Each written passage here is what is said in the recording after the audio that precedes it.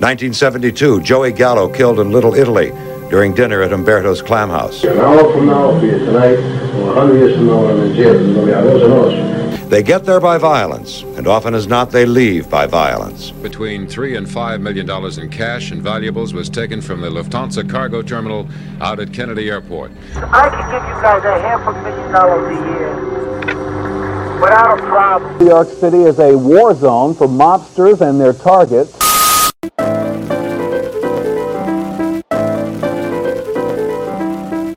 Hello, everybody, and welcome to The Black Hand, an organized crime podcast. I'm your host, Bliss Grieve, and today we'll be talking about former Chicago outfit acting boss Joseph "Joey Doves" Aiuppa. Not only did Aiuppa hold the position of acting boss for 15 years, but he also controlled the Cicero district of Chicago for 25 years and became a multi-millionaire by controlling vice throughout Cicero. But more than that, Aiuppa is the definition of being a Cosa Nostra guy, a stand-up guy, whatever you want to call it. There were several points throughout his criminal career where he could have saved his ass completely just by giving up some information, but he never would. And that trait, along with the weight that he carried in the streets, were the main factors that led to him becoming boss. But without further ado, let's get right into the episode. Joseph John Aiuppa was born on December 1st, 1907 in Melrose Park, a suburb of Chicago. He was the first child of 23-year-old Sam Aiuppa and 21-year-old Rose Greco, who both immigrated to America from the Italian commune of Lascari in Palermo, Sicily. His father worked as a laborer to support the family. Joseph led a seemingly normal childhood until 1918, when at the age of 11, he would drop out of school and begin working as a gardener to help support his family. In 1922, Aiuppa was employed by the Alming Greenhouse in Hillside, Illinois, and by 1925 he became a driver for the Midwest Cartage Company. That same year, boss of the Chicago outfit Johnny Torrio handed over control of the outfit to the notorious Al Capone, following an altercation between Torrio and members of the Northside Gang, including Jaime Weiss, Vincent Drucci, and Bugs Moran. Torrio would survive the attack and go on to live until the age of 75. And around this time, Aiuppa started competing as a boxer for extra money under the name of Joey O'Brien, which would later become one of his most popular aliases. It was likely at this point that local members of the outfit saw that he was tough with his hands and decided to bring him around. He started out as a driver for heavyweight outfit member Tony Accardo, but he soon got hooked up with outfit mobster John E. Moore, aka Claude Maddox. Moore was a leader in the Circus Cafe gang that operated out of the Circus Cafe at 1857 West North Avenue in Chicago. Other infamous members of the gang included Machine Gun Jack McGurn and Tough Tony Capizio. The Circus Cafe gang was also one of the many farm teams for the mob. Moore himself had been involved in hits, bank robberies, extortion, and labor racketeering, and taught Aiuppa the ins and outs of the life. Throughout the 1920s, Aiuppa became an established figure in the criminal underworld of Cicero, Illinois, a suburb of Chicago. Before long, he graduated to operating several gambling establishments on behalf of the outfit in Cicero, including bookmaking clubs and underground casinos. In May, Al Capone and his bodyguard were arrested for carrying concealed weapons, and within 16 hours, both of them were sentenced to 1 year each. While Capone did his time, he assigned a triumvirate to run the outfit that included his right-hand man, Frank Nitti, as head of operations, Jake Guzik as head of administration, and Tony Accardo as head of enforcement. By 1930, Aiuppa bought the Turf Lounge in Cicero, which would become his headquarters for several decades. He also became a partner in the Taylor Company, also in Cicero, which to outsiders was merely a furniture factory, but in reality, the company manufactured illegal slot machines. His fellow partners in the business were Raymond Johnson and outfit members Claude Moore and Robert Ansoni, who was a heavyweight in the gambling scene in Cicero, but would also become a close confidant to Aiuppa. In the early 30s, Aiuppa tried to make a little extra money on the side by supplying the Barker Carpus robbery gang with machine guns as well as hideout spots. But by 1931, Joey had met a 21-year-old girl named Angeline Zito, and on October 31st, 1931, they would marry in Melrose Park. Also in 1931, the outfit would face another change of power. In November, Al Capone would be sentenced to 11 years in prison for tax evasion. His right-hand man, Frank Nitti, would receive an 18-month stretch for the same crime. While Nitti was doing his time, another close friend of Capone, Paul Ricca, served as acting boss, but when Nitti was released in March of 1932, Nitti would become Capone's official successor. However, Paul Ricca was the real man in charge, a point that is still argued till this day. East Coast crime figures such as Lucky Luciano and Meyer Lansky would only deal with Rika, and he also frequently overruled Nitty's decisions. But one thing Nitty would do on his own would move the outfit more in the direction of labor racketeering and extortion. Nitty also allowed the outfit's head of enforcement, Tony Accardo, to establish his own crew. Accardo brought Aiuppa as well as future outfit heavyweight Gus Alex into the crew. Accardo soon developed a variety of profitable rackets including gambling, loan sharking, bookmaking, extortion, as well as the distribution of untaxed alcohol and cigarettes.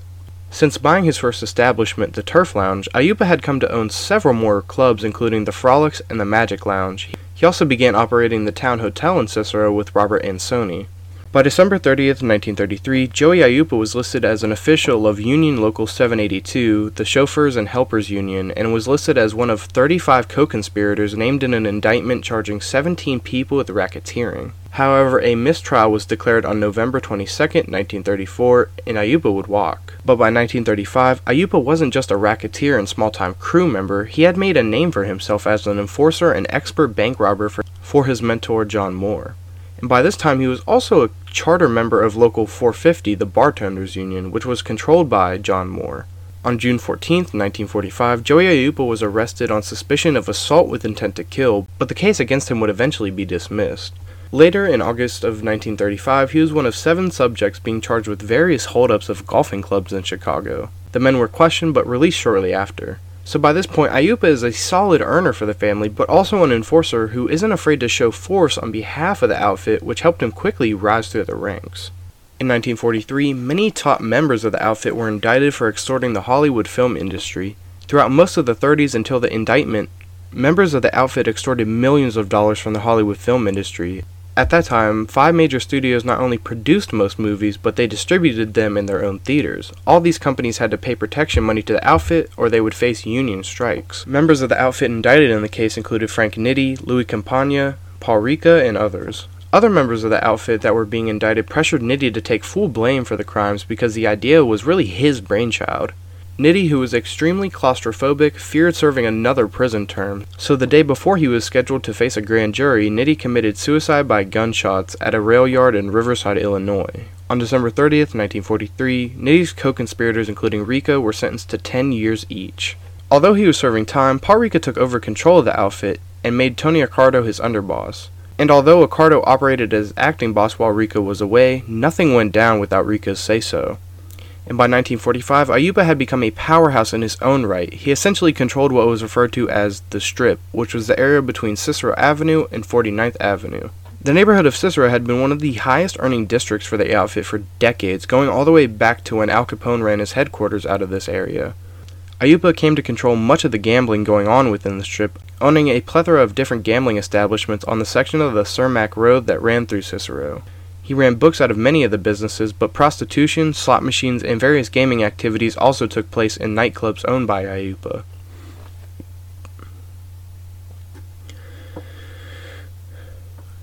In 1945, he was questioned by state's attorneys at his home in Cicero regarding his whereabouts during the time of a local murder. He was wanted for unlawful flight to avoid prosecution, but was never really charged with anything legitimate connected to the crime.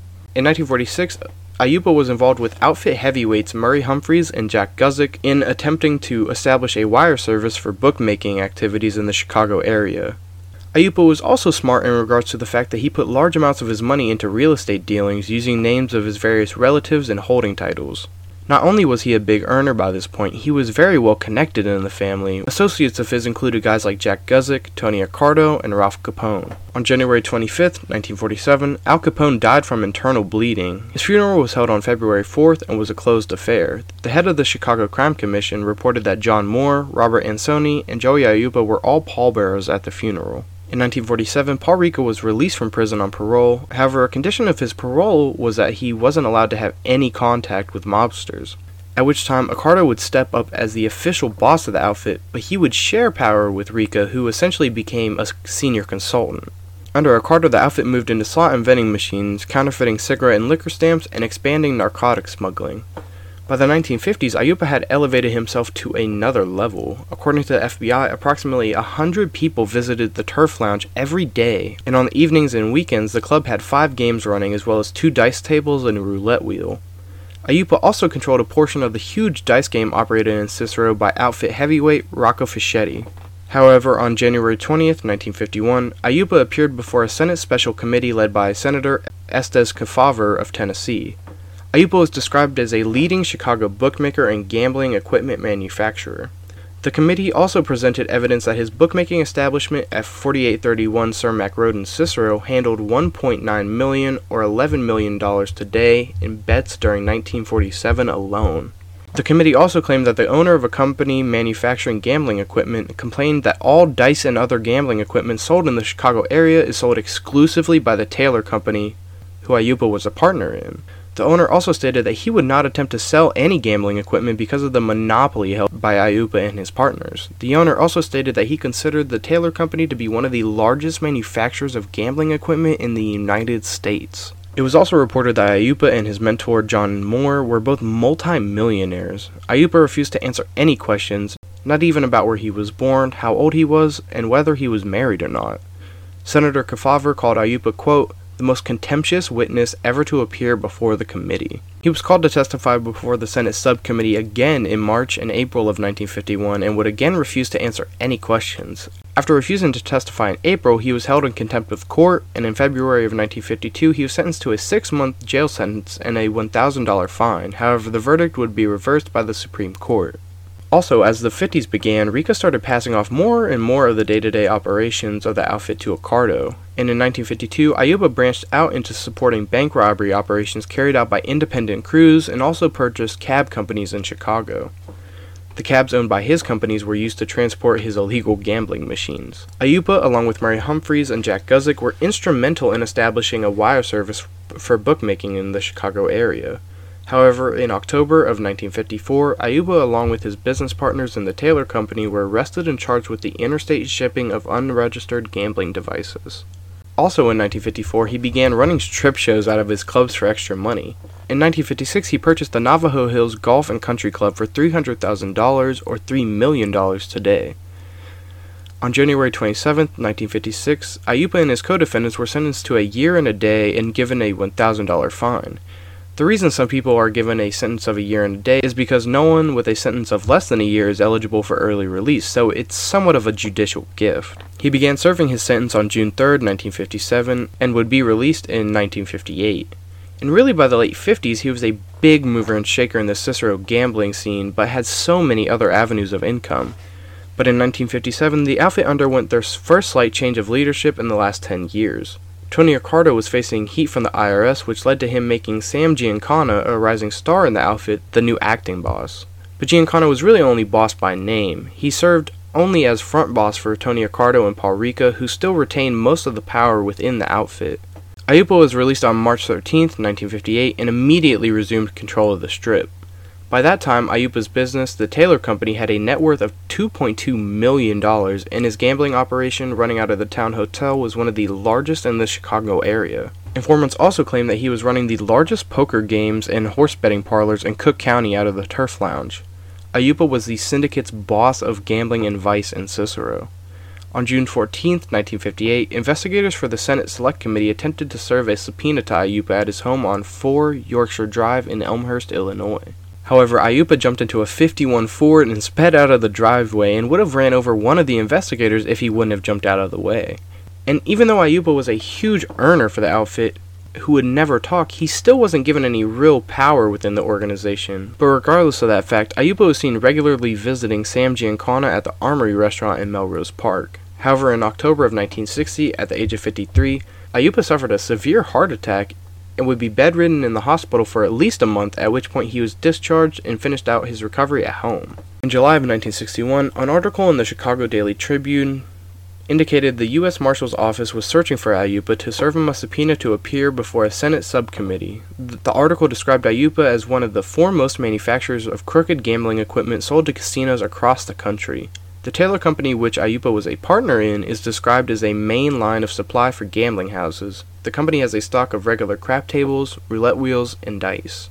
The article also claimed the company operated a brisk business in the sale of gimmicked gambling equipment. Crooked dice sold for $260 a pair, and were sold in sums of more than $300 at a time.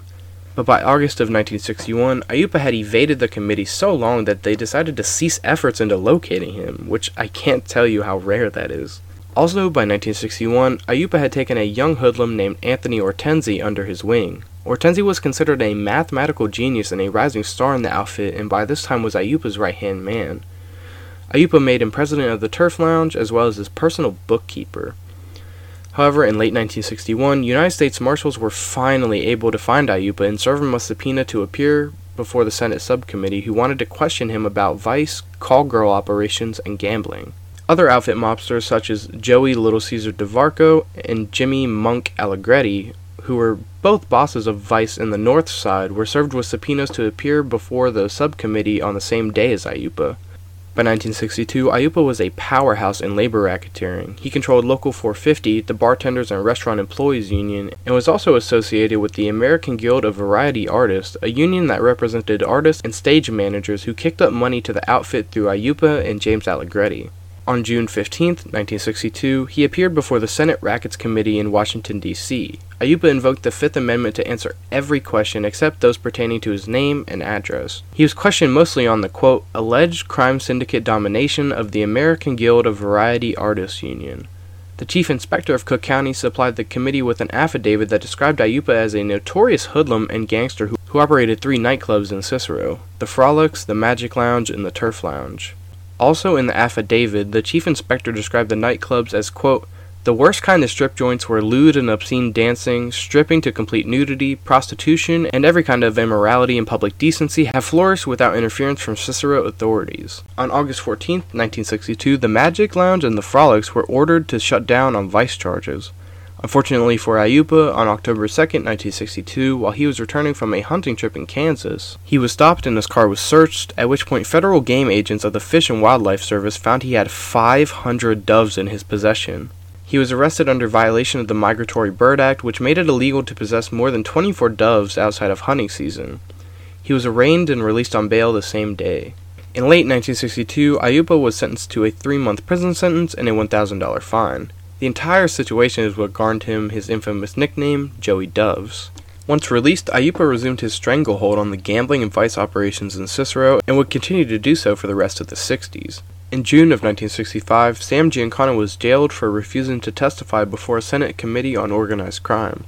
He would serve about a year in jail, but by the time he was released in 1966, Tony Accardo and Paul Ricca had become tired of seeing Giancana's face in the daily newspapers and basically ostracized him from the outfit, at which point he fled to Mexico. After Giancana's exile, a close associate of his named Samuel Battaglia would take over as front boss for Ricca and Accardo.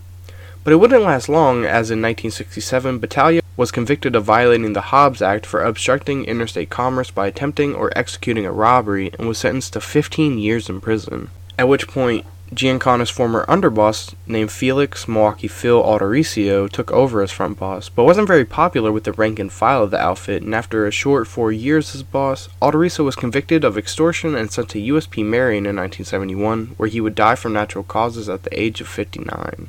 And after being a heavyweight in the outfit for the last 2 decades, Aiuppa would be appointed to the position of acting boss under Tony Accardo and Paul Ricca, a position he would hold for the next 15 years.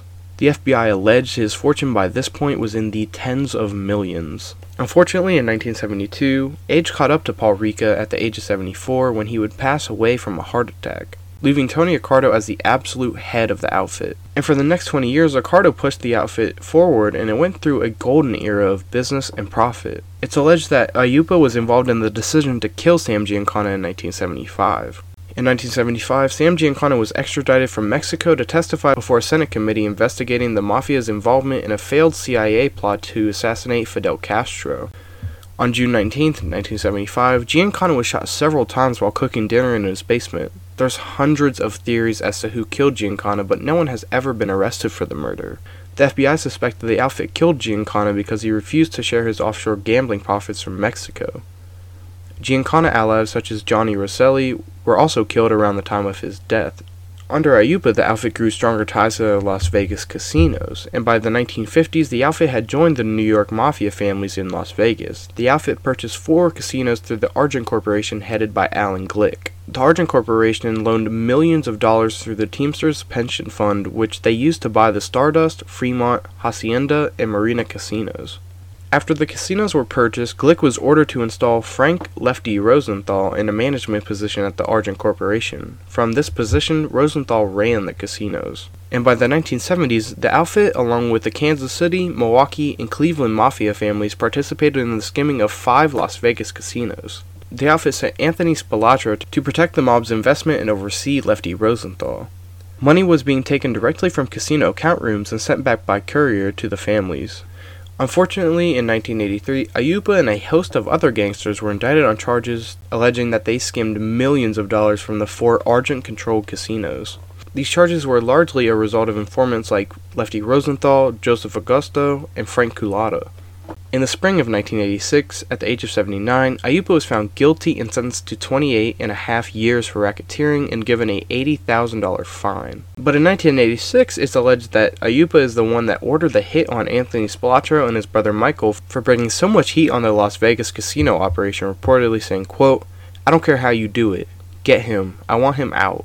Anthony and his brother Michael disappeared on June 14, 1986, and were reported missing 2 days later by Michael's wife, Anne. On June 22nd, their bodies were found one on top of the other, buried in a cornfield near Enos, Indiana, only 5 miles away from property that Aiuppa owned in Morocco, Indiana. A member of the outfit named Nicholas Calabrese would later testify that the Spilotro brothers went to a basement in Bensenville, Indiana, where the two thought Michael would be inducted into the outfit. 10 men, including outfit mobsters such as Samuel Carlisi, Joseph Ariola, and future boss James Marcello, were waiting for them. A forensic pathologist later testified the brothers died as a result of multiple blunt trauma injuries to the head, neck, and chest, most likely the result of punches and kicks that resulted in them choking on their own blood. No arrest for the murders would be made until 2005. When Aiuppa was finally sent away, he chose former top enforcer to Sam Giancana, named Joseph Ariola, to become the new acting boss. After serving nearly 10 years of his sentence, Aiuppa was released on January 19, 1996, at the age of 89 due to his declining health. By this time, he was suffering from throat cancer and heart disease. Sadly, soon after being released, he would die from natural causes on February 22, 1997, at Elmhurst Memorial Hospital in Illinois, and was buried at the Queen of Heaven Cemetery in Hillside, Illinois. Other mobsters, such as Tony Accardo, Paul Rico, Sam DiStefano, and Sam Battaglia, are also buried there. However, Aiuppa's legacy lives on in the 1995 Scorsese film Casino, where he's played by actor Remo Gaggi. But that's really all I have for you guys today in terms of the biography, but I did want to touch on another point really quick. I'm sure there will be some shorter episodes like this one in the future, just due to the fact that there are some super interesting people out there who maybe there's just not a ton out there about. And to supplement that, I'd like to start doing some Q&As before we start the biography, so if any of you guys have questions pertaining to organized crime and would like it to be answered on the show, go follow the podcast Twitter page at The Black Hand Pod. And when we get a couple of followers on the Twitter, I'll start posting polls, questions, prompts, and just some fun facts about organized crime.